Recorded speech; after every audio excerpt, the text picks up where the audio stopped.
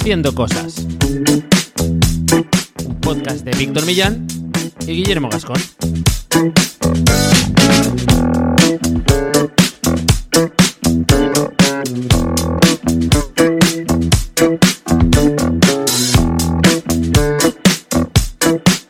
Bienvenidos y bienvenidas a Haciendo Cosas, un podcast para hacedores de cosas, gente que tiene ideas e Internet es su mesa de trabajo.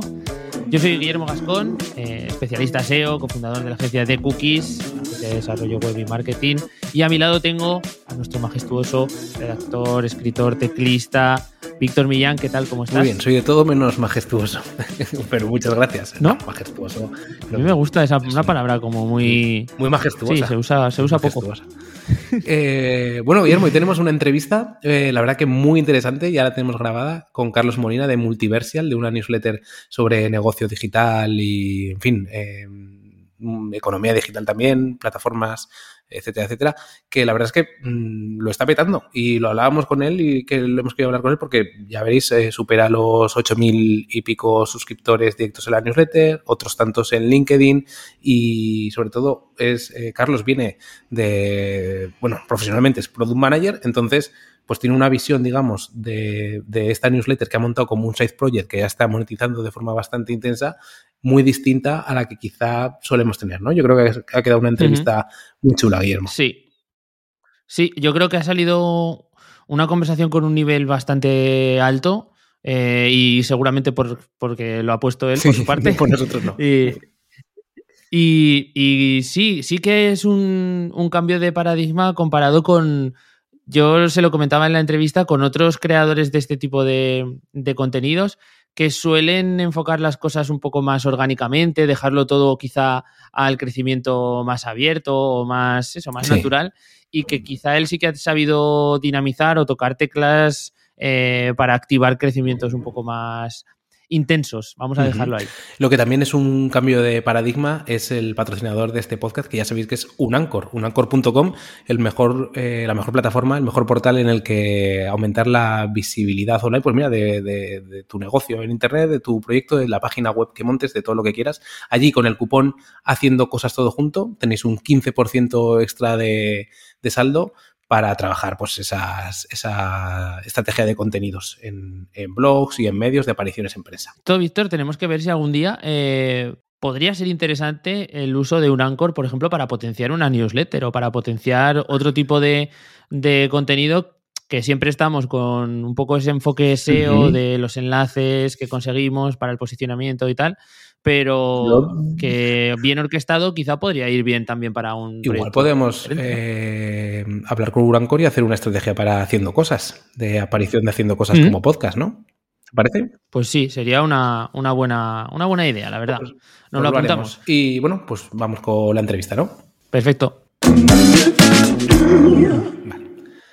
Hoy estamos con Carlos Molina, cofundador y editor de Multiversial, una newsletter sobre negocio digital y tecnología con la que muchos nos tomamos el café por la mañana y al que hemos traído Haciendo Cosas para que nos cuente cómo es hacer crecer una newsletter con una parte premium, que ahora nos contará, y casi un pequeño medio de comunicación, diría yo, como puede definirse casi Multiversial. Y todo, si no nos equivocamos, sacando adelante en principio Multiversial pues como una especie de side project o de iniciativa paralela a toda la actividad principal. Así que, Carlos, bienvenido.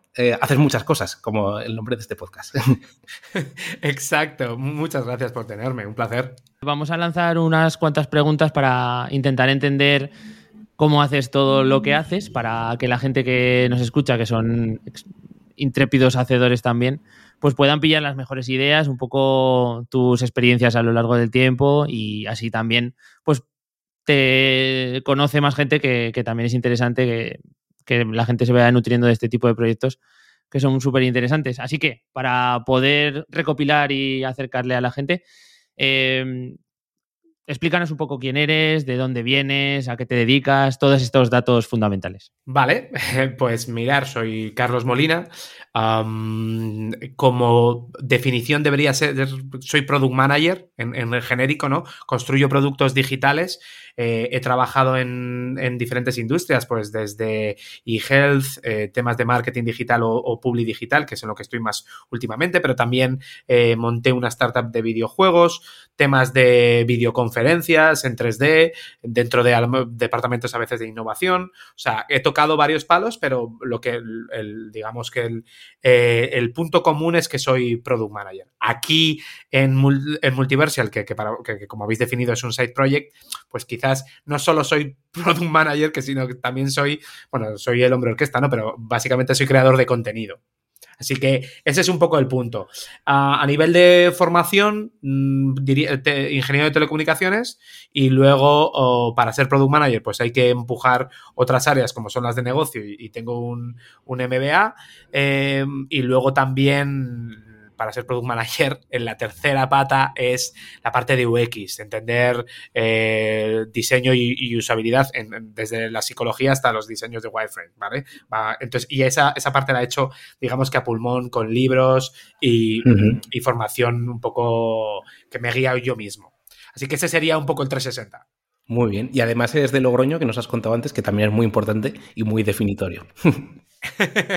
Exacto. Muy bien, pues hemos presentado ya un poquito Multiversial, pero presentarlo un poco a la gente para que sepa qué es, y también muy importante para mí la magnitud que tiene, ¿no? A nivel de suscriptores, que yo soy suscriptor desde hace bastante tiempo, y hace unos días contabas un poco cómo te había ido, porque así habías empezado también a emitirla o a difundirla por LinkedIn y dabas algunos datos, y joder, sí. Hay mucha gente leyendo la newsletter.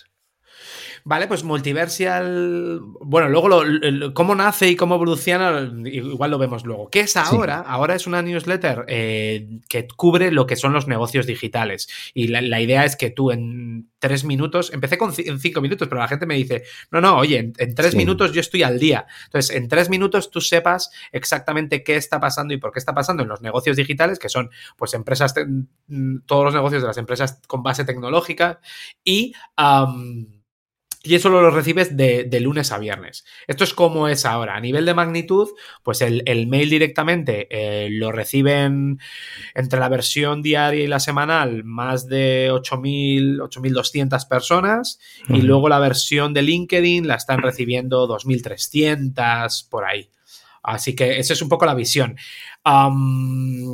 El contenido de negocios digitales, digamos que, y me adelanto un poco, a lo mejor el contenido de negocios digitales, yo veo que en castellano había un nicho que no estaba explotado.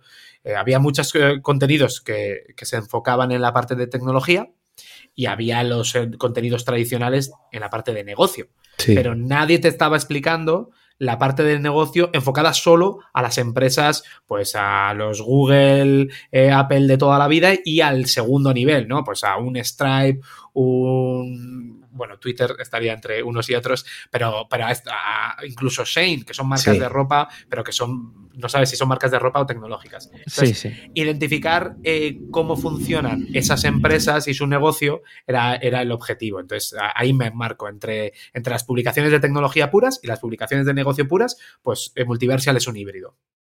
Mola. Que haya algún clic que te haga identificar esto y decir, hostia, esto no lo está cubriendo nadie y estoy viendo otros sectores que están haciendo algo similar, o hay algo de este estilo, y también un poco por ver el recorrido y sobre todo un tema de frecuencia. ¿Publicas a diario? ¿Cuánto tiempo llevas haciendo esto? ¿Siempre has mantenido esa misma frecuencia? Cuéntanos. Venga, vamos por partes. A ver, yo, si os declaro a qué soy fan, ¿no? El click que tú me decías, yo soy fan de Acquired, que es un podcast brutal, increíble. Yo los cogí por la temporada 4, creo. O sea que no puedo decir que el primer disco mola más. Entonces ya los cogí ahora van por la 11 o la 12, ¿no? Pero es increíble. Y entonces estas personas sacan un podcast una vez al mes, yo creo. Pero la manera en la que cuentan las historias, te cuentan cómo se creó las empresas, a dónde han llegado, sus momentos clave, y sobre todo se centran en la historia de la empresa, y luego obviamente explican el negocio. A mí eso fue el click que yo tenía de, jope, esto mola mucho. Luego, el posicionamiento de explicar el negocio de las empresas digitales, pues hay otros que lo hacen. O sea, sobre todo en inglés. O sea, en inglés, pues yo qué sé, pues desde un Axios a que es muy, que son hijos de político era solo en política, ahora, bueno, ahora están diversificando, pero Axios, que son muy cracks y muy profesionales, hasta la versión más casual, que sería Morning Brew. Entonces, a lo mejor ahora dices, joder, pues te has inspirado en Morning Brew. Y digo, pues a lo mejor la evolución me ha llevado a parecerme a Morning Brew. Tengo diferencias, pero sí que me parezco. Pero no empecé para nada así.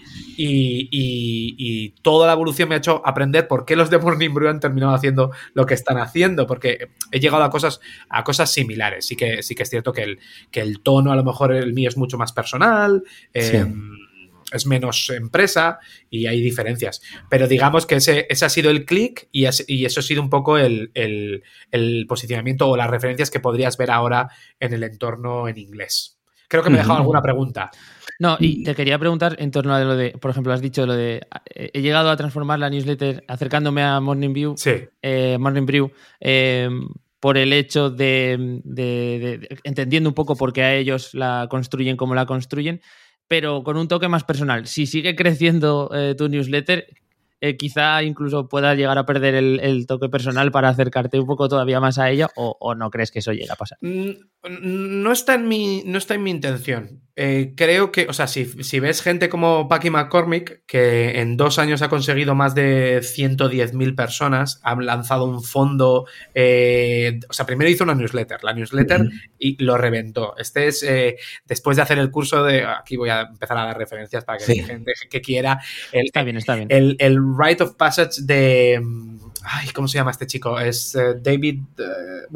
el Rite of Passage, ¿vale? Es el curso. Hizo este curso, lanzó una newsletter, le cambió el nombre a Not Boring, ¿vale? Y en un año y medio se colocó ya en 100.000, 120.000 personas.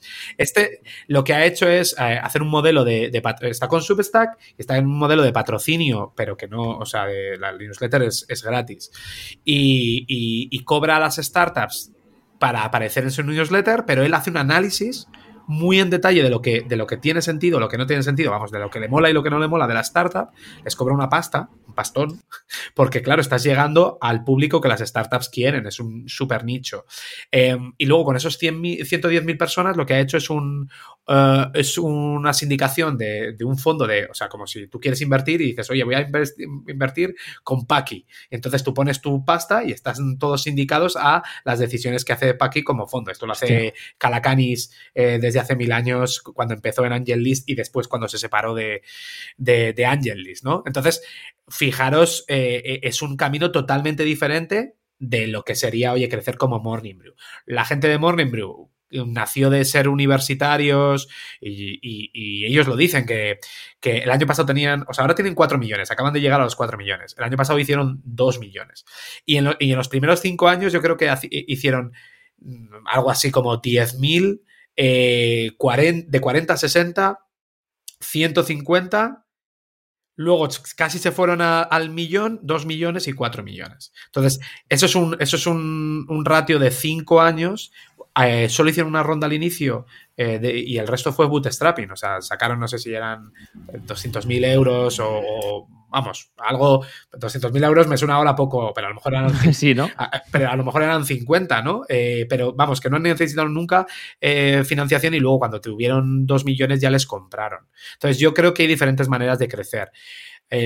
No tengo a 2-3 años vista el montar una empresa tipo Morning Brew, aunque han sido bastante contenidos en gente, ¿eh? No tienen más de 100 personas con el tamaño que tienen ahora. Quiero decir, comparando con startups americanas que lo que hacen es crecer ahí a mansalva. Exacto. Entonces, pero yo creo que el tono personal es clave. Sí. Y te quería preguntar, comentabas el tema de que tu inspiración inicial fue Adquire. Yo veo, has comentado muchos referentes de Estados Unidos y también veo mucho toque un poco cómo planteas la newsletter. Que bueno, la gente que se suscriba, porque yo creo que no se va a arrepentir, pero ahora mismo lo que planteas, luego hablamos si quieres un poco cómo has ido evolucionando, hay un par de temas que tocas de forma de forma de análisis, pero digamos por puntos muy, muy fresquita y muy rápida, ¿no? Y luego noticias, digamos, más rápidas para consumir. y tienes algunas secciones, digamos, establecidas, ¿no? Yo veo también muchas referencias con otras newsletters tipo Quartz o cosas así que son como muy fresquitas y muy del día a día. Y te quería preguntar, comentabas que AdWire fue como tu inspiración inicial, ¿por qué optaste por una newsletter? ¿Por un tema de tiempo también, de que es como menos...? Sí, bueno, lo primero entre escrito y audio, yo había escrito alguna vez, bueno, si me remonto mucho, estuve colaborando un año en el 2008 en Weblogs. Ojo, o sea, sí. Ojo, ¿eh? Sí. En un blog que se cerró luego, que se llamaba Noctamina. Tuvo poco recorrido. Entonces yo ahí, y se hablaba de muchas cosas, pero de música electrónica, de salir de fiesta, y yo empecé a escribir ahí. Entonces, en la parte de escribir, desde entonces tenía mi propio blog, lo típico. Entonces, para mí es mucho más fácil empezar con el escrito que empezar con el audio. Y diréis, joder, pero Carlos, si tienes un rollo, si no callas. Digo, bueno, bien, pero se me hacía menos duro la parte escrita. Sí que es cierto que empecé primero como una web y la parte de newsletter lo hacía simplemente como para, oye, automáticamente lo que publicaba se lanzaba vía email. Estuve en la evolución. Al inicio hacía como dos artículos diarios largos, luego empecé a probar, eso me llevaba un tiempo increíble, empecé solo con uno largo, pero veía mucho, pero para hacer ese largo hacía todo un screening de noticias que se quedaban y que no las sacaba, y entonces hacía como las breves, pero en un formato de post pequeño con breves. Empecé a probar también lo probaba en LinkedIn, o sea, siempre contenido y canal lo probaba junto para ver qué tenía sentido. Y luego en septiembre, y un problema que tenía era que la gente no volvía.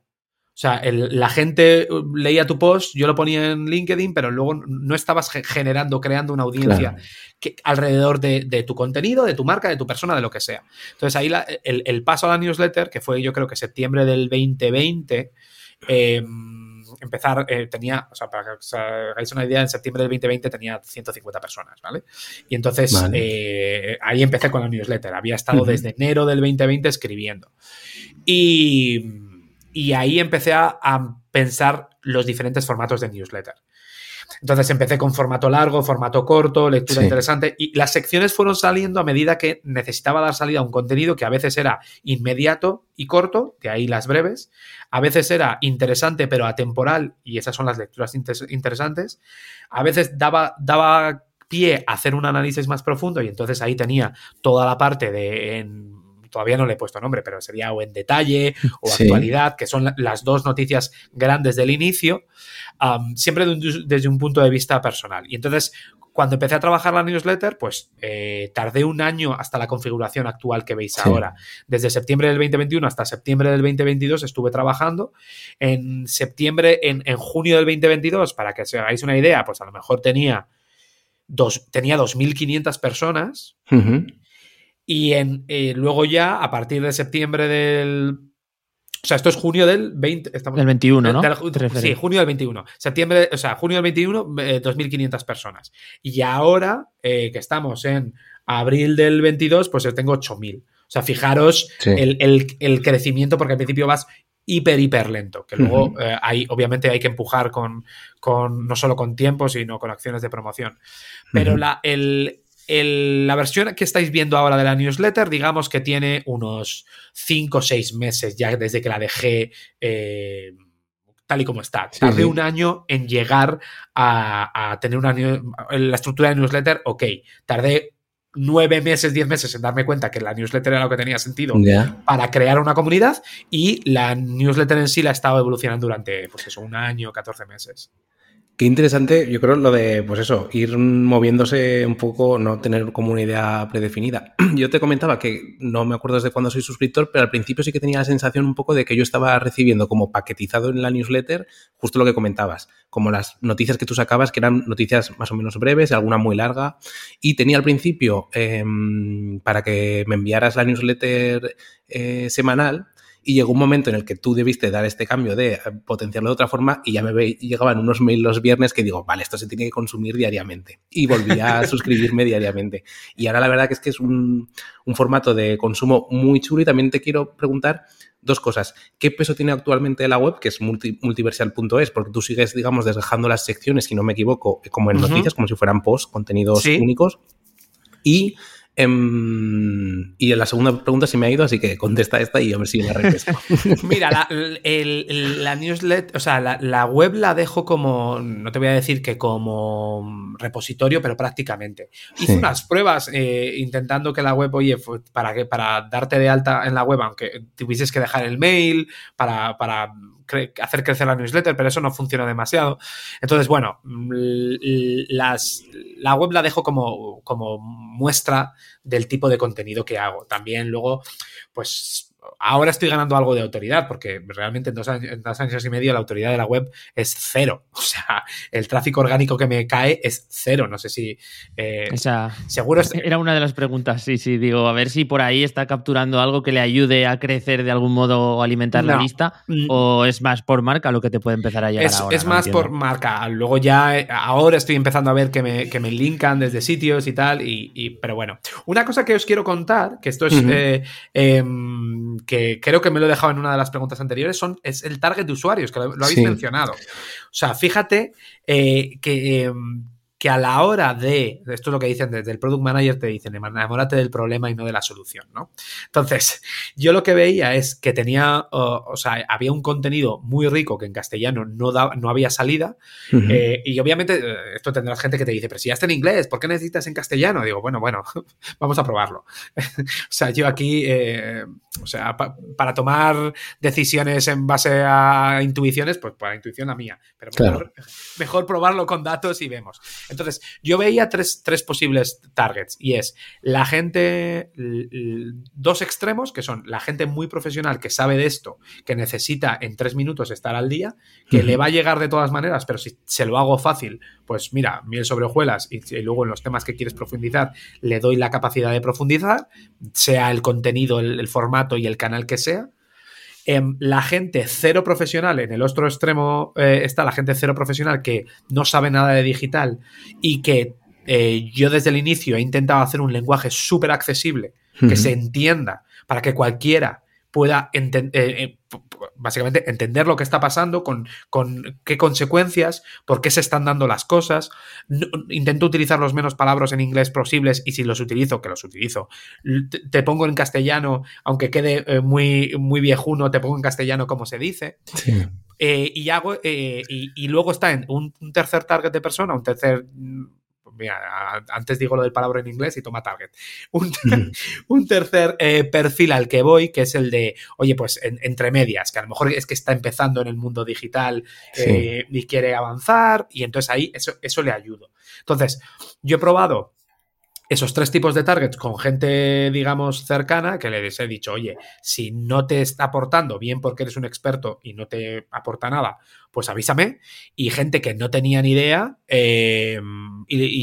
incluso me he ido al extremo, y este es un caso muy particular. Mi padre tiene 86 años y no tiene ni idea del mundo digital. ¿Vale? Perdón, no tenía ni idea del mundo digital. Es ingeniero y lleva 2 años y medio leyéndome. Y yo le dije, mira, pues necesito que me leas como una persona que no tiene ni idea, y que si tú no entiendes algo me lo digas y me lo preguntes, porque yo doy cosas por supuesto que no lo sé. Como es mi padre, pues me va a leer, sea bueno o sea malo, lo que escribo, ¿no? Entonces, esa capacidad me ha hecho que si he conseguido... Bueno, y ahora cuando nos sentamos en el café me suelta unas cosas que digo, pero o sea, hoy me escribe todos los días con el feedback de la newsletter, y entonces me dice, jope, es que es normal que se quejen de lo del Digital Markets Act, pero al final la regulación está también para poner coto y que hagamos la sociedad de la manera que queremos que evolucione. Y yo me he quedado y he dicho, claro, papá, esa es la idea. ¿Sabes?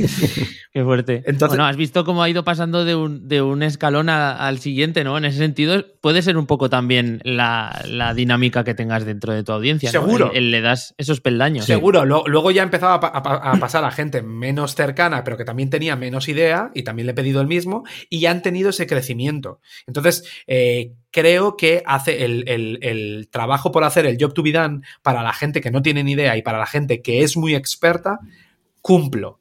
Y luego ya, pues, si aparte le pongo un poquito de humor, o sea, yo las 3 piezas que hago es conocimiento, actualidad y entretenimiento. Estas son mis 3 pilares en la newsletter. Conocimiento, porque te dejo cosas que tires del hilo y puedas profundizar.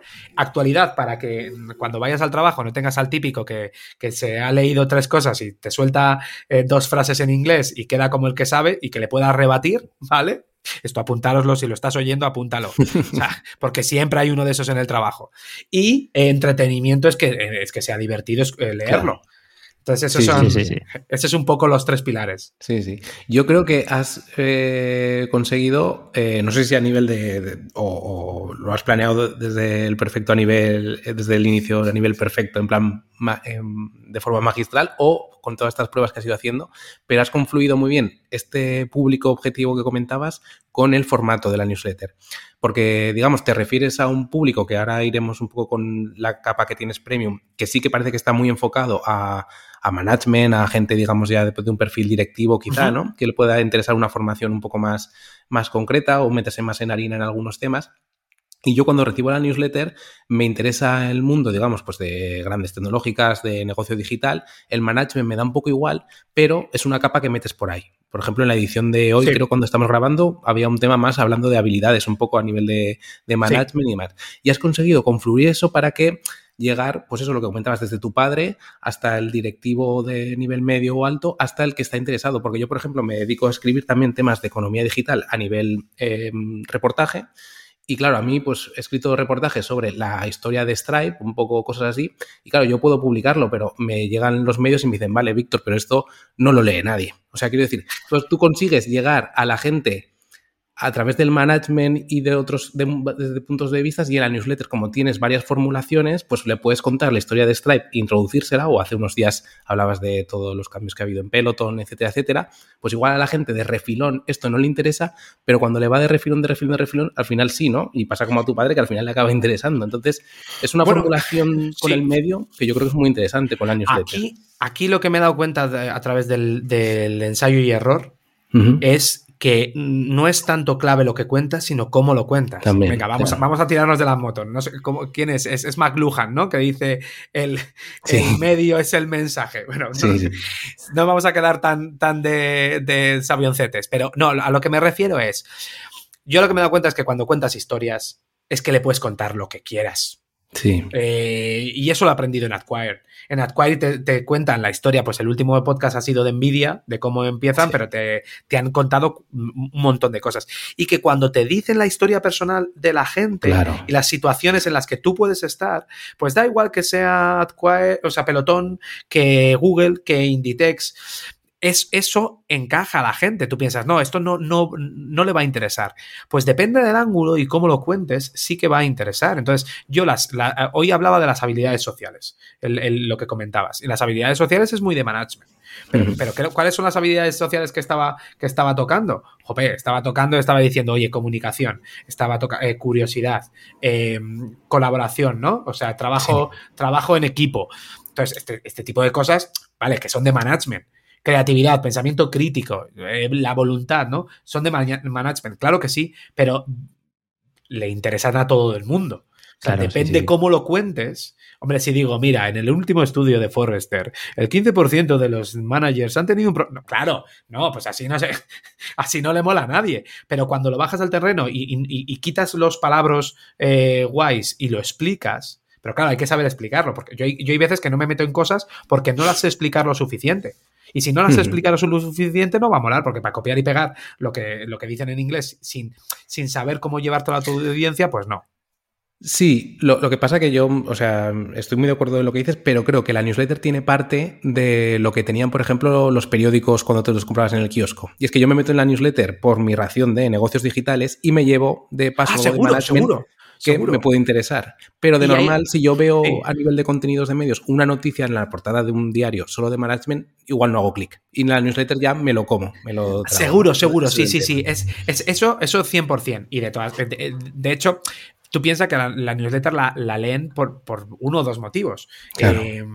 Y luego los otros 3 que te estoy metiendo, pues van de regalo. Si son con entretenimiento, si te hago pensar qué te pasaría a ti en esa situación, pues entonces ya te estoy ganando desde el punto de vista que ya quieres leerlo. Sí. Entiendo que... pero eso es una norma de doble filo. Uh-huh. Porque vas a meter cosas que el usuario no espera. O sea, que más vale que hagas que le interese. Porque como no le interese, a la tercera vez que le impactas con una cosa que ni le va ni le viene, o que no le coges el punto, pues te va a pedir darse de baja o similar. O sea, que eso es un riesgo. O sea, es un riesgo y una bendición. Exacto. Uh-huh. Sí, claro. Bueno, yo te voy a llevar un poquito de vuelta hacia datos que al principio nos has empezado a soltar algunos información sobre los números de suscriptores, cosas de este estilo y un poco la evolución, porque decías, el año pasado en junio tenías unos 100 y pico.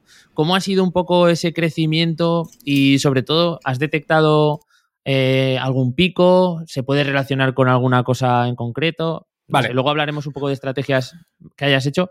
No sé, vamos a mezclar un poquito todo y a ver qué sale. Vale, yo tengo un post todavía por escribir, que saldrá dentro de poco, que es el valor que desde los emprendedores le damos a nuestro tiempo y a nuestro dinero. Y es decir, el valor que le damos a nuestro tiempo es 0. Si una cosa me cuesta 2 horas o tardo 7 en hacerlas, no pienso que estoy perdiendo dinero. Yeah. Mientras que dedicar 100 euros para hacer algo nos cuesta una barbaridad. Dices, pero ¿cómo voy a meter 100 euros si no sé lo que voy a sacar? Pero 7 horas no te importa meterlas. Uh-huh. Vale, este es un primer mensaje que quiero lanzar, porque lo he sufrido en carnes. Porque yo he estado un año entero picando piedra, dedicando tiempo, dedicando 0 euros y con unos resultados paupérrimos. Entonces, llegó un momento en el que yo más o menos estaba seguro de, oye, pues tenía en los pequeños puntos de data o datos que tenía que podía tener sentido y empecé a dedicar dinero. Y he probado muchos canales de adquisición. He probado newsletters, he probado los grandes medios con sus newsletters o no, uh-huh. He probado foros de Telegram, he probado adquisición de, oye, te doy una parte del libro en PDF si te suscribes, o sea, bastantes cosas. Y os diré que el contenido orgánico, a ver, no es que sea inexistente, pero que la mayor parte ha sido una estrategia de adquisición de marketing vía inversión. Uh-huh. Y aquí por eso hombre orquesta, porque en Multiversial pensar que el 50% del tiempo es escribir, el otro 50% del tiempo es cómo posicionarte para conseguir usuarios. Habrá gente que no, ¿eh? No sé si los tótems de las newsletters en España pues no necesitan captación, pero yo a nivel orgánico a lo mejor a partir de ahora cambia, ¿eh? Y veo otra tendencia, pero ha sido esfuerzo de captación, ¿eh? Uh-huh.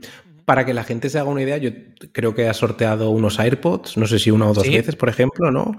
Hace poco aparecías o te leía en Close Letter, que es una newsletter que tiene como también mucha repercusión a nivel de información generalista, es decir, que has probado promoción directa en otros newsletters, has sorteado, has hecho 1000 cosas, ¿no? A nivel de pues, has sorteado una Xbox, ¿eh?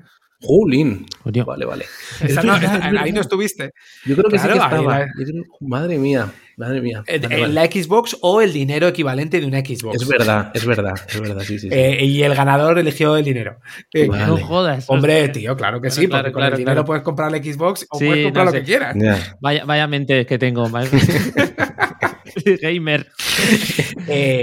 Al final tú tienes que tener claro, y esto a lo mejor a alguno le puede chocar, pero de la misma manera que tienes que tener claro, joder, cuánto vale tu tiempo o cuánto te cuesta, ¿no? Y qué estás dispuesto a poner ahí, también tienes que tener claro en la captación de usuarios cuánto te cuesta, de oye, traerte un usuario, tú haces una inversión y cuántos usuarios te traes y cuánto ingreso te deja cada usuario. Para saber, oye, pues yo qué sé, Facebook al año se lleva 70 euros por usuario, Twitter se lleva 20 euros por usuario al año, ¿no? Para que hagas una idea. Lo digo para que pongamos en contexto, porque dices, no, solo me hago un euro por usuario al año. Digo, bueno, pues es solo 15 veces menos que Twitter, no te preocupes. Claro. ¿Vale? Entonces, ¿cuánto te puedes gastar? Entonces, ahí tienes que tener claro las fuentes de ingresos, pero claro, aquí ya hay que calcular cuánto estás ingresando por qué sitio y con cuántos usuarios. Y para saber y en cuánto tiempo y cuánto se dan de baja. Para ver el ARPU, el Average Revenue Per User, y entonces luego comparar con cuánto te puedes gastar. Es decir, con cuánto ingresas de cada tío. Me ingreso 5 euros al año, pues entonces como mucho te podrás gastar 2,5 según la tasa de abandono que tengas. Entonces ese cálculo hay que hacerlo. Claro. Tú juegas con ventaja, que vienes ya de comparado con otros creadores de contenido, que también es como te has definido un poco al principio, juegas con ventaja porque yo creo que la gente se pone a hacer esto, desde luego no lo planea desde el inicio. De hecho, ahora estaba reflexionando algunas entrevistas que he escuchado de otros creadores de newsletter y demás, y suelen ser un desastre en lo que es todo lo que es el cálculo de los rendimientos en cualquier tipo de inversión que hacen para el crecimiento para propulsar el crecimiento de las newsletters. Incluso suelen ser un desastre a la hora de interpretar los básicos de la monetización de la misma. O sea, no tienen claro hasta cuánto pueden pedir, el valor que tiene, incluso cosas que son un poco más subjetivas, pero que tampoco tienen muy, muy, muy claro. No sé, eso creo que es algo que bastante diferencial en tu caso. Bueno, no quiere decir que no sea un desastre también lo mío, quiero decir, o sea, yo os he dicho lo que hay que tener en clave, pero puede ser que luego puertas adentro sea un desastre. Claro, sí. Vale, no, vale. el primer año yo no tenía ni idea. O sea, no tenía ni idea, no tenía tenía los conceptos. Pensad que en el mundo, o sea, yo he hecho aplicaciones móviles de videojuegos móviles y otro. Entonces, la parte de aplicaciones móviles, la parte de videojuegos móviles, la monetización, o sea, quizás sea la industria que más nivel de expertise haya en monetización digital. En general, no nos metamos aquí ahora en este melón. Entonces, eso unido con la formación, obviamente, de ingeniero más la parte de negocios, pues claro, yo Multiversial desde el principio es un proyecto personal, pero en el que le aplico cómo mido yo mis proyectos en el trabajo. Entonces, el primer año, primer año y medio no tenía, o sea, cuando empecé a meter pasta en promoción era para descubrir cuáles eran los costes. Claro. A la vez iba probando canales o nuevas fuentes de ingresos y iba diciendo, a ver, este ingreso, ¿cuánto me da? Este coste, o sea, no es que tuviese la foto clara desde el inicio, pero hay que trabajar los costes y hay que trabajar los ingresos y luego lo vas comparando. Entonces, esa mentalidad de datos y de rentabilidad, sí, esa me viene de fábrica, ¿sí? O me viene de la experiencia del pasado, sí. Entonces, no quiero decir que el contenido o sea, para hacer contenido bueno no necesitas eso, pero si vas a hacer un proyecto en paralelo que quieres que crezca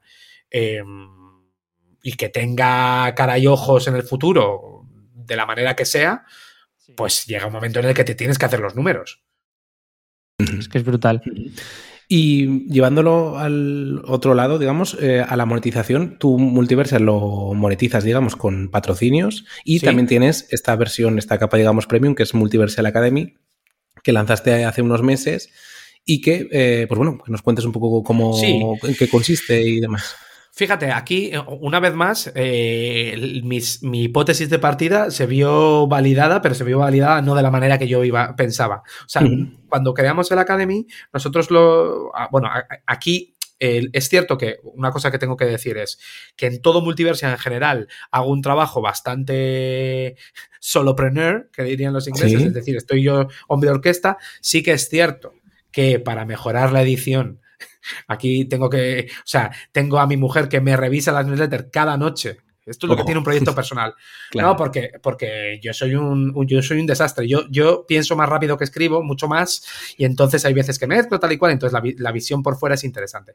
En la parte de Multiversial Academy he buscado una persona. He buscado una persona que ayude, porque si no es materialmente imposible. Yeah. Entonces ahí tengo una persona que es un crack y, porque claro, ya que te buscas, pues te buscas lo mejor. Y ahí lo que vimos es, vamos a hacer...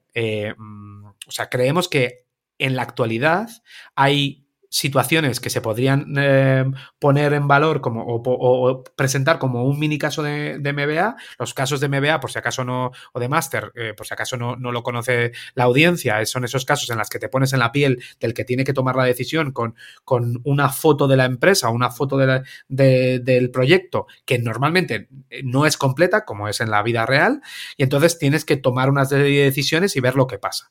Entonces, en la actualidad, pues que mejor que la actualidad, porque los casos de Harvard o de las escuelas de negocio, pues tienen 15, 25 años, hay muy pocos digitales, entonces hemos intentado hacer eso.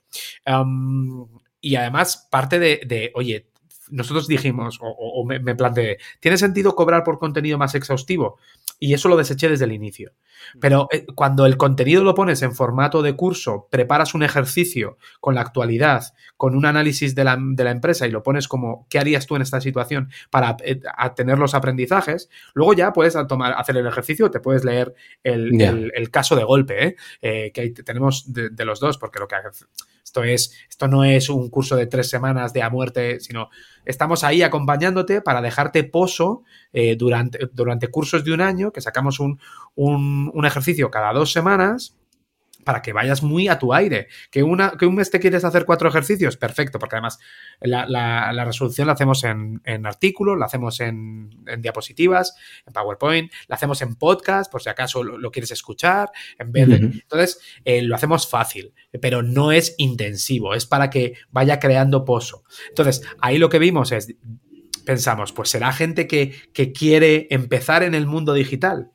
Y lo que nos hemos encontrado, lo primero es que el número de personas que se han apuntado versus las que pensábamos que se han apuntado, bueno, he cerrado la parte de la Academy porque se han apuntado el doble de lo que yo había planeado que se tenían que apuntar o que se iban a apuntar. Y luego la gente que se ha apuntado es muy crack. O sea, contra todo pronóstico, yo pensaba que se iba a apuntar, bueno, o gente un poco de todo pelaje, pero se ha apuntado gente muy profesional. Entonces, lo que yo pensaba que estaba posicionando este producto para los iniciales, pues de iniciales no tengo tantos. Claro. Tengo gente que se dedica a esto. Y de hecho ha habido alguna... Las resoluciones los martes y los jueves tenemos una sesión en directo, ¿no? Para las dudas, si quieres aparecer, si no quieres aparecer, pues ves la parte grabada, ¿no? Y entonces, entre ellos nos decías, oye, pues esto es muy fácil. Metes una put y una call si te lo crees o no te lo crees en Tesla, que una put y una call es decir, oye, pues es terminología de inversión de si va a subir o va a bajar. Básicamente, porque es gente que se dedica a la inversión en tecnológicas. Y claro, eso, o sea, no es que me sorprenda, o sea, me sorprende que el producto haya calado en ese segmento. Que luego tenemos gente que está empezando y lo disfruta igual, pero eso ha sido una sorpresa, porque muchas veces tú piensas que va a pasar una cosa y no pasa eso, pasa otra. O sea que... Es súper curioso. Entiendo que también igual tiene que ver por el hecho de quizás son gente que ya ha cursado un MBA al uso y que puedan entender el valor que tiene esto, que haya otros que no lo hayan cursado. No sé, puede ir por ahí un poco los tiros. Puede ser, ¿eh? Puede ser. Todavía no he hecho el análisis para entender por qué. Esto me falta. Y entonces, bueno, ya veremos. A ver qué pasa luego. Volveré a abrirlo en septiembre para el siguiente curso. Con casos nuevos, que ya no podrás ver los de los casos anteriores y tal. Y a ver cómo lo posicionamos. Pero sí, puede ser. Puede ser. Vale. Pues para cerrar este tema de Academy y un poco por la pregunta inicial, podemos decir que tú estás satisfecho a nivel de monetización de la newsletter, tanto por esta rama que has sacado de Academy como con los patrocinios que tienes dentro de la newsletter. Te voy a decir, No te he querido preguntar ninguna cifra, ¿te has dado cuenta? ¿No? Sí, muy bien. A ver, las cifras... Os digo en serio, yo me comparo con Morning Brew y me comparo con otras cosas, ¿no? De cómo crecieron ellos y tal y cual. La realidad es que la sensación en el día a día siempre es que puedes hacer más. O sea, claro. La mía, ¿eh? La mía es el gut feeling o la sensación de, pues tendría que haber ido más rápido, esto tenía que haber funcionado mejor, ¿no? Siempre estoy dándole vueltas. Ahora bien, luego te das la vuelta, ves en la parte de montaña que ya has escalado o ya has descendido, dependiendo si tu reto es escalar o bajar esquiando, porque me recuerda a cuando aprendes a esquiar, ¿no? Y dices, mira todo lo que has bajado, confía que eres capaz de hacer todo esto.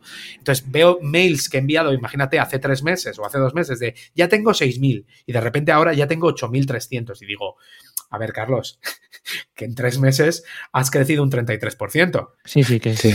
No seas flipado. O sea, entonces yo me marco objetivos. Te puedo decir, mi objetivo sería que en diciembre tener 15.000 personas. No voy a llegar, no creo que llegue ni de coña. Ahora bien, ese es mi objetivo, porque la monetización podría ser que, oye, con 15.000, pues estamos hablando de que ya puede ser un trabajo estable. Para que nos hagamos a la idea. O sea, gente como Closletter que mencionabas, que yo me quito el sombrero con Charo, pues lleva 5 años, tiene 25.000 personas y se dedica a eso, ¿no? O bueno, gente como David Bonilla o Suma Positiva no se dedican a eso, pero porque no quieren, porque básicamente, o Jaime de Dealflow, ¿vale? Que serían los referentes en España. Pero, o sea, a nivel de crecimiento, o sea, yo lo que os digo es, si estás escuchando y estás a mitad de camino de esto, es apúntate los números que vas haciendo para poder mirar hacia atrás. Porque siempre te queda la sensación de que no vas lo suficientemente rápido o que podría ir mucho mejor. Pero solo es cuando miras hacia atrás. Por eso son tan importantes los OKRs ahora que están en filosofía. Bueno, Víctor dirá, esta es la parte que no me interesa, la de los OKRs. ¿Vale? Pero por eso es tan importante hacerte los OKRs trimestrales incluso, ¿no? O sea, no hace falta que sean mensuales. Para decir, ¿qué pensaba yo que iba a hacer este trimestre y qué he hecho? Y queda para el histórico. Porque si no, te haces trampas a ti mismo pensando que no, que... ¿Sabes lo que nos pasa? Que cuando lo hacemos nosotros nos parece que es fácil. Sí. Y dices, no, hombre, si lo he hecho yo, lo hace cualquiera. Y dices tú, bueno, igual no, ¿eh? Entonces, por eso, apuntártelo para poder mirar atrás es interesante. No, aunque parezca que no, y hemos dicho que las de management igual o me dan a mí un poco más igual, también somos muy frikis de todos estos temas, ¿eh? O sea que al final del día todos pasamos un poco por el mismo molde. Que te queríamos preguntar también brevemente por la tecnología. Ahora estás enviando, creo, con MailerLite, de hecho creo que cambiaste hace relativamente poco la versión gratuita. Lo sufrí. Lo sufriste, ¿no? Sí, es verdad. Yo me daba cuenta, digo, porque también uso MailerLite con para algunas cosas y hasta que le pillas el truquillo de cambiar toda la configuración inicial de cómo se muestra, se sufre un poco. Y luego te quería preguntar sobre todo por Ghost, que es donde creo que tienes montado la parte de Multiversial, que hablamos nosotros hace poco en unos episodios de, pues bueno, que era como una herramienta, un poco que es una propuesta nueva a nivel de CMS. ¿Qué tal Ghost? ¿Estás contento? Vale, Ghost, yo estoy muy contento. Habría, o sea, para lo que yo necesito, que es colgar post, colgar PowerPoints, bueno, la parte de podcast la hago con Captivate, por ejemplo, y tal, y la plataforma de pago con Stripe, y el tipo de modelo de negocio, amigos, me parece espectacular, porque es lo que necesito, o sea, justo es como un guante para lo que necesito. Está muy bien, funciona, los mails llegan, porque no tienen problemas no he tenido que hacer temas como la newsletter, así que Ghost muy, muy, muy bien. ¿Qué he hecho en falta en Ghost? Comentarios. Los comentarios no están nada bien integrados. Hay una plataforma por fuera que te permite, con Kobe y tal y cual. Yo lo probé, no sé si no tuvo enganche con la gente o tal. Los comentarios, eso es lo que le diría a Product Manager de Ghost, si me estás escuchando, porque yo que sé, te traduce algo esto en inglés, por favor, los comentarios o cómo hacemos ahí un poquito de comunidad. Y luego MailerLite, a ver... Todavía no estoy 100% contento. ¿Por qué? Yo venía de MailPoet, que es una herramienta de polaco, de un equipo polaco que lo compró WordPress y lo están integrando, y entonces se están dedicando mucho a la parte de e-commerce de WordPress, que es WooCommerce, y entonces la parte de la newsletter la están dejando un poco. Y bueno, yo pasé a MailerLite, que tiene funcionalidad muy chula, pero, por ejemplo, estoy buscando todavía una manera, por cierto, comunidad que me está escuchando, a ver si me podéis ayudar, una manera de hacer una template chula de newsletter, porque las que te vienen por defecto en MailerLite no son para el tipo de producto que yo tengo. Entonces, esto no sé cómo se dice en español, se me clipean los mensajes de Gmail si pongo muchos bloques. O sea, se recorta al final y te dice... pincha aquí si quieres seguir. ¿Por qué? Porque cada bloque tiene todo el CSS repetido, pones 7 bloques y da igual que no pongas contenido que ya está clipeado. Sí. Y entonces, eso es un poco dolor. Para que os hagáis una idea, estoy editando en Word y copio y pego al final a MailerLite. Ya. Ojo, ¿eh? O sea, es que el con editor esto... de texto de HTML de MailerLite tampoco es lo mejor. Tenemos en la comunidad justo a una chica que controla bastante de newsletters, a Chus, así que le pasaremos tu guante a ver si te puede dar... Porque ella controla bastante de estos problemas de que se corten los mensajes, que es algo que ocurre. Pero vamos, a nivel de herramientas de newsletter, ahora que hay como mucha eclosión, aún falta, o por lo menos, no sé, una que junte todo y que funcione bien, ¿no? Que es la que se lleva al mercado. Porque o son demasiado complicadas o demasiado sencillas. Ahora en Estados Unidos le está pegando muy fuerte la de... ConvertKit o... ConvertKit, que el chico es bastante... tiene bastante comunidad y tal. ¿Es Nathan? ¿Puede ser? No sé. Estoy en su newsletter. Y luego hay otras, ¿eh? Pero sí, sobre todo ConvertKit está pegando fuerte. Sobre todo porque, o sea, la limitación de emails mensuales de MailChimp es que no tiene ningún sentido. Ya. Es que no. O sea, es que solo puedes mandar en plan... con sus planes solo puedes mandar 5 mails al mes a cada usuario o 8. Y yo mando 20 a cada usuario. Y luego están opciones como review, que por ejemplo la uso yo y demás, y los problemas de entregabilidad que tienen, yo creo que son que para estar Twitter detrás, a ver si Elon Musk hace algo ahora, es un poco complicado lo que están haciendo con review, pero bueno, ya veremos por dónde sale. Claro. Pregunto de temas más orientados ya a la carga de trabajo que te supone todo esto. Dedicación, ¿cuánto te cuesta desplegar un email o cuánto dedicas tú a la semana si lo tienes más o menos detectado? Os lo voy a contestar, pero ¿cuánto creéis vosotros que me cuesta el extremo a extremo? Solo del contenido, no de la parte de marketing. Víctor, mójate tú. No lo sé, porque hay que contar todo lo que te cuesta a ti estar atento. Que no sé si tú te nutrías de otras newsletters. Lo cuento. O sea, cuéntalo. O sea, eso es mi parte de screening, que le llamo yo. Primero hay un screening. Yo creo que mínimo 3-4 horas, ¿no? O así, ¿puede ser? Vale, al día, el día que mejor lo hago en 2 horas y media. Ese es el día que va del tirón. Sí que puedo dividirlo, o sea, puedo hacer screening en ratos sueltos y tal y cual, y escribirlo tal, pero básicamente 2-3 horas no me las... Sí que es cierto que luego los fines de semana avanzo muchas cosas. O sea, por ejemplo, sábados por la mañana avanzo y domingos también avanzo. Y entonces ya tengo muchas cosas preparadas durante la semana. Pero si tuviese que... o sea, la cantidad de tiempo que le dedico al día son, 2-3 horas.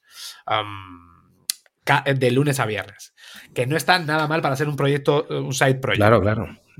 Esta es la parte oscura de todos estos proyectos. Nadie sabe cuánto y es súper difícil estimar, porque sí que es verdad que hay gente que para conseguir un producto de este estilo dedica X horas, que luego te sorprendes porque dices, hostia, qué ágil lo hace por sus herramientas o por el tipo de contenido que es.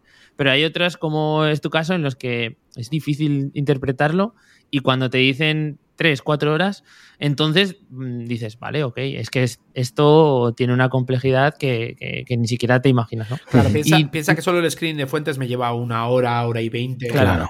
Y voy a toda leche, ¿eh? O sea, porque tengo ya un callo, pues igual me leo del orden de 40 o 50 fuentes cada día. Eso te quería preguntar, ¿has ido desarrollando alguna herramienta o algo para agilizar este proceso? Porque, no sé, a lo largo del tiempo has variado el tema de cómo construyes la newsletter, cómo construyes o has variado el tema de la monetización. Aquí en este bloque, ¿has ido cambiando algo o no? Sí. Lo primero es que yo me baso a mi segundo cerebro. Hay toda una estrategia, mirar lo de My Second Brain en inglés. Mi segundo cerebro es ROM Research. No sé si lo conocéis. Sí. Vale, perfecto. Pues no le saco todo el partido que puedo cuando hago... Le saco mucho partido cuando hago escritos largos. Cuando hago análisis largos, ahí es cuando tiene toda la potencia para empezar a sacar ideas y tal y cual. Entonces, yo lo que hago es... Ya tengo determinadas fuentes que normalmente me dan contenido para determinadas secciones. Es decir, hay fuentes que me dan contenido para lecturas interesantes, hay fuentes que me dan contenido para breves. Entonces, esa parte ya la tengo muy mecanizada. casi todo lo consumo desde gestor de correo. Uh-huh. Y entonces, pues lo que tengo es, básicamente, voy capturando cosas que luego el 60% a lo mejor se descartan y quedan ahí, pero que a lo mejor lo puedo, si al día siguiente voy más corto, recupero o lo que sea, ¿no? Y entonces utilizo, o sea, mi bruto es 100% el mail, y luego me voy llevando cosas en una primera extracción a ROM Research y de ahí escribo. Y lo que sobra lo puedo reutilizar al día siguiente. Uh-huh. O sea, que la clave un poco sería también el que la gente cree una estrategia de reutilizar información. O sea, esa fase de screen que no se descarte excesivo, ¿no? Sino que luego pueda tener a lo mejor algún atajo hacia información. Yo ahí lo que claro, porque cada proyecto es un mundo. Entonces lo que digo es, no hay manera de buscar el ser eficiente en el minuto 1. O sea, te tienes que haber dejado la espalda picando piedra durante mucho tiempo para entender dónde están los atajos y cómo lo tienes que hacer. Entonces, igual que en el go-to-market o en la adquisición de usuarios, primero tienes que hacerlo a pulmón, a mano, y luego ya empezarás a ver la manera de hacerlo más eficiente. O sea, yo he visto la manera de hacerlo más eficiente después de hacerlo, no a priori. Claro. Pues, Carlos, última pregunta que queremos plantearte es ¿cómo te imaginas, a ver, un poco ejercicio Multiversial, pues no sé, en 3 años? ¿Cómo te imaginas delegando alguna parte quizá, o perdería eso que hablábamos de tu versión personal, que yo creo que es muy importante? ¿Cómo ves un poco? ¿Cómo te lo imaginas? Igual 3 años es mucho, ¿eh? Igual. Claro. Yeah. A ver, como queréis que me flipe, o sea... Sí. Flípate, por favor. Vale, que yo no me hago los planes a 3 años, y menos con el proyecto personal, claro. Lo hago a final del año. Pero si queréis para que me flipe, o sea, uno es la parte de usuarios, pues estaría bien, si sigo el crecimiento ese, pues debería haber crecido por encima, imagínate, pues... Si hacemos el crecimiento de Morning Brew, tendría que estar en 100.000 o más. Juli. Arrastrando la casilla del Excel, ¿no? Exacto. Arrastrando la casilla del Excel me tengo que ir a entre 100 y 200.000 personas. Pero la realidad es la realidad es que si llegas a un tamaño de close letter, me parece espectacular. O sea, de 25.000, 30.000 personas es espectacular. También te digo, en la estrategia de Multiversial está pasar por la TAM, porque esto sí que es, a priori, el contenido es igual aquí que allí. O sea, es decir, yo me estoy fijando en un tipo de contenido que no es local. Entonces, ahí sí que hay una parte de crecimiento. A nivel de verticales, pues molaría poder extenderme en otros verticales. Pues, yo qué sé, imagínate, televisión y películas y no sé qué. Y ahí a lo mejor necesitas a personas que sea algo similar a lo tuyo. O sea, y ya si queréis que sea Flower Power del todo, imaginaros que hubiese una unión de newsletters en castellano, tipo Every. ¿Conocéis Every en Estados Unidos? Pues aquí en castellano para atacar diferentes nichos con diferentes contenidos. Y luego, pues poder monetizar la parte de tener una audiencia lo suficiente como para salir a mercado y poder monetizar para anunciantes. Eso sí, ya si queréis ser ya que nos flipemos mucho. Está muy bien, está todo... es muy flipada, pero más o menos no te ha costado mucho, el pensarlo. Pero pensad, o sea, hay una cosa, yo me duermo pensando en esto. Claro, o sea, o estoy en la ducha y pienso en esto. Entonces, diferentes fases. O sea, que yo le doy al coco todo el día, pero los proyectos personales es lo que tiene. Sí. Estas flipadas no se han ocurrido ahora mismo, sino que en algún momento ya habían pasado así volando por tu mente. Es que yo soy muy flipado. Sí. Bueno, oye, pues Carlos, hemos llegado al final. Ya ves que esto son muchas preguntas muy rápido. Hemos intentado sacarte información un poco picoteando de todo, pero sobre todo de este proyecto de la newsletter.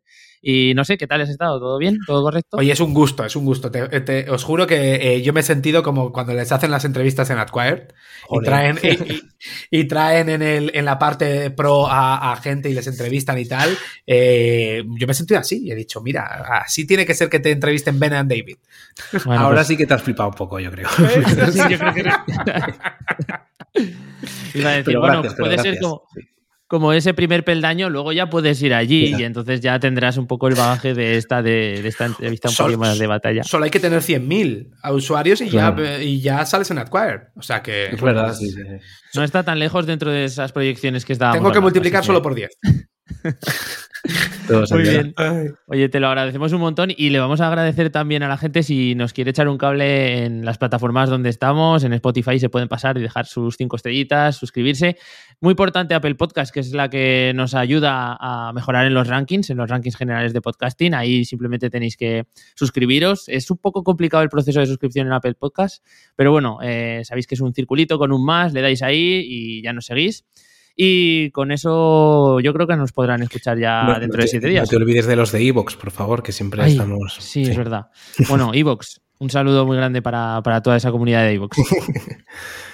Pues nada. Chao. Hasta luego.